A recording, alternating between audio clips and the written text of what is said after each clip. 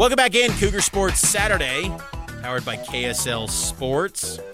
Check out all of our coverage, KSLSports.com and the KSL Sports app. BYU football opens up spring ball February 29th. We're breaking it down here on Cougar Sports Saturday. What position we hitting on next, Matt? Let's do running backs, huh? So here's the group. LJ Martin, I think, is the clear-cut number one. At least that's what you want to have happen coming out of spring football. You retain Miles Davis. Hinckley Ropati back from injury. Enoch Nawahine. Nukaluve Hilu. Are we missing anyone? Jovesa Damuni, who's back from a mission, and then Pokayawa Honga. He comes back from a mission. He's in the mix for spring ball as well. How do you feel about that group? I think it's thin. Yeah. And I think that there's potential. There's guys that I like. You know, it's a mixed bag because I like the potential of Nukaluve Hilu. I like the potential of Hinckley Ropati, Jovesa Damuni, Pokayana Honga, and LJ Martin. I like all their potential. I just feel like you're in a year where you would like to have just some proven commodity that's the clear-cut RB1, and that's why I think Aiden Robbins going to the NFL was a loss for this team. And, you know, even Aaron Roderick's pointed that, you know, he was the one guy that they really lost that they wanted to retain. So, but I'm curious to see who takes that big leap forward. LJ Martin, to me, is the clear-cut number one guy, but there's a high standard of what an RB1 should be in the Big 12. Is he Ollie Gordon? Is he Taj Brooks? Is he Devin Neal? That's the gold standard of what great running back play is in this league. Do you have anyone close to that? I don't think so right now. Right. Maybe LJ Martin can become that guy. I love LJ Martin. I think he's got a ton of ability, but I think there's a lot of room to grow, and I feel like this is an area where you got to hit the portal, I believe.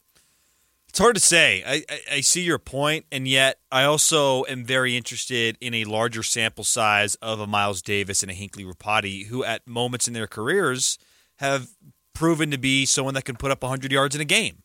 And Ropati at the end of the 2022 season was a difference maker against Boise State and Stanford at the end of that year. And yes. Miles Davis was it earlier in 2022 against Wyoming, was it Utah State that he got hurt? I'm trying to remember off the top of my head. It was, and even last year against Cincinnati, Kalani Sitake's like, this guy can be a factor for us on a weekly basis. I'm not opposed to seeing what these guys can do in a larger role. However, it is a big risk to your point because it is a very important year for BYU. They've got to get back to a bowl game. They've got to show that they're on an upward trend, especially with Utah joining the conference. Let's call it what it is. Now that Utah's back, there's going to be a constant competition between those two schools to be better in the Big 12. Yep. And you don't have time necessarily to see what some of these guys can do. In a perfect world, you would. In the old college football worlds, you'd keep this and you'd develop it. Oh yeah. It's just, can you do that? Hard to say, but to your point, I like LJ, Miles, Hinckley. We don't know anything about Nawahine and Hilu. There's good potential there, but they haven't shown it, whereas the other three have shown it against decent competition. I would say, too, with running backs, I do feel like we're experiencing maybe a pivot in college football. Think about the national champion, Michigan. Run-based, physical offensive line. That can work in today's college football. Maybe we see teams adopt that more. We're seeing it already in the Big 12. You know, the best teams in this league had great running backs. You know, Jonathan Brooks at Texas was a dang good one, too. They won the Big 12 before he suffered his injury.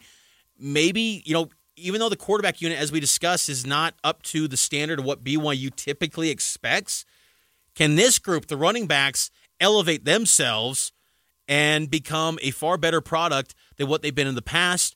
You know, the offensive line, I think it plays a big role in the success of this group.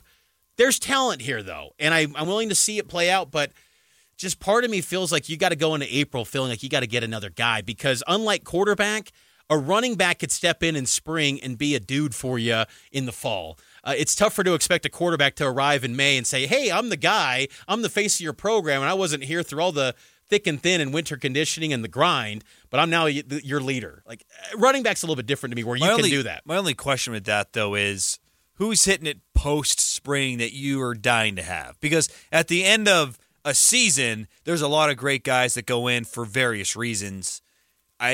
Do all those same reasons apply to the group coming out of spring where they didn't win a job or they're unhappy with their situation? Do you want any of those guys? Yeah, I think that in a similar situation to like Tyson Williams, where it was just they laid out, you're going to be RB by committee. And some coaches will say, hey, you're going to be RB 1C. And some guys might hear that. And so they want to be a bigger workload. And does BYU, are they able to offer a massive Tyler Algier workload? Probably not. But they could show a track record of successful RB transfers. I mean, BYU has got guys to where they're making check or receiving checks after their days at BYU. Tyson Williams, Chris Brooks, Tyler Algier was a homegrown guy, but I bet Aiden Robinson's going to get an undrafted free agent deal or 7th-round opportunity.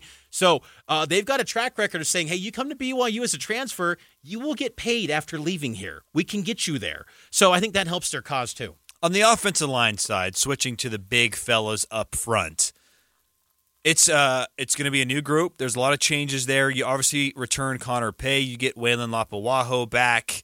Who are some of those guys that are going to fill the shoes vacated by a Kingsley Suamataia? Braden Keim, I think he's going to have to be a star, and I think he'll be really good for BYU. I think him coming back as a COVID senior is massive for the Cougars. Curious to see what Caleb Etienne can provide. Kalani gave some hope. I mean, coming out signing day on Wednesday saying, I don't want to put too much expectations, but I love what I'm seeing from Caleb Etienne. Could be one of the great stories of this BYU football team. That would change that whole group if he can live up to the size and the ability. Jake Eichhorn from Weber State, he comes back, an interior guy, more of a guard. A guy that I'm kind of curious by, Trevor Osler. He was getting some first-team snaps last year in spring. Former Bountiful High guy. What does he become this year? Peter Falanico's more of a backup center. You've also got Jake Griffin, who I remember Jeff Grimes was very high on when they signed him out of Mesa, Arizona. He had to add about 50 pounds to his frame when he came back from the mission last year. Where's he at physically to be an offensive tackle? Caden Chidister will be a good one for BYU down the road. So they've got time. And then, of course, Joe Brown from Lone Peak could be the wild card in the group. All right, let's take a break. News, traffic, and weather coming your way on the other side. BYU quarterback Gary Bohannon, he joins the show.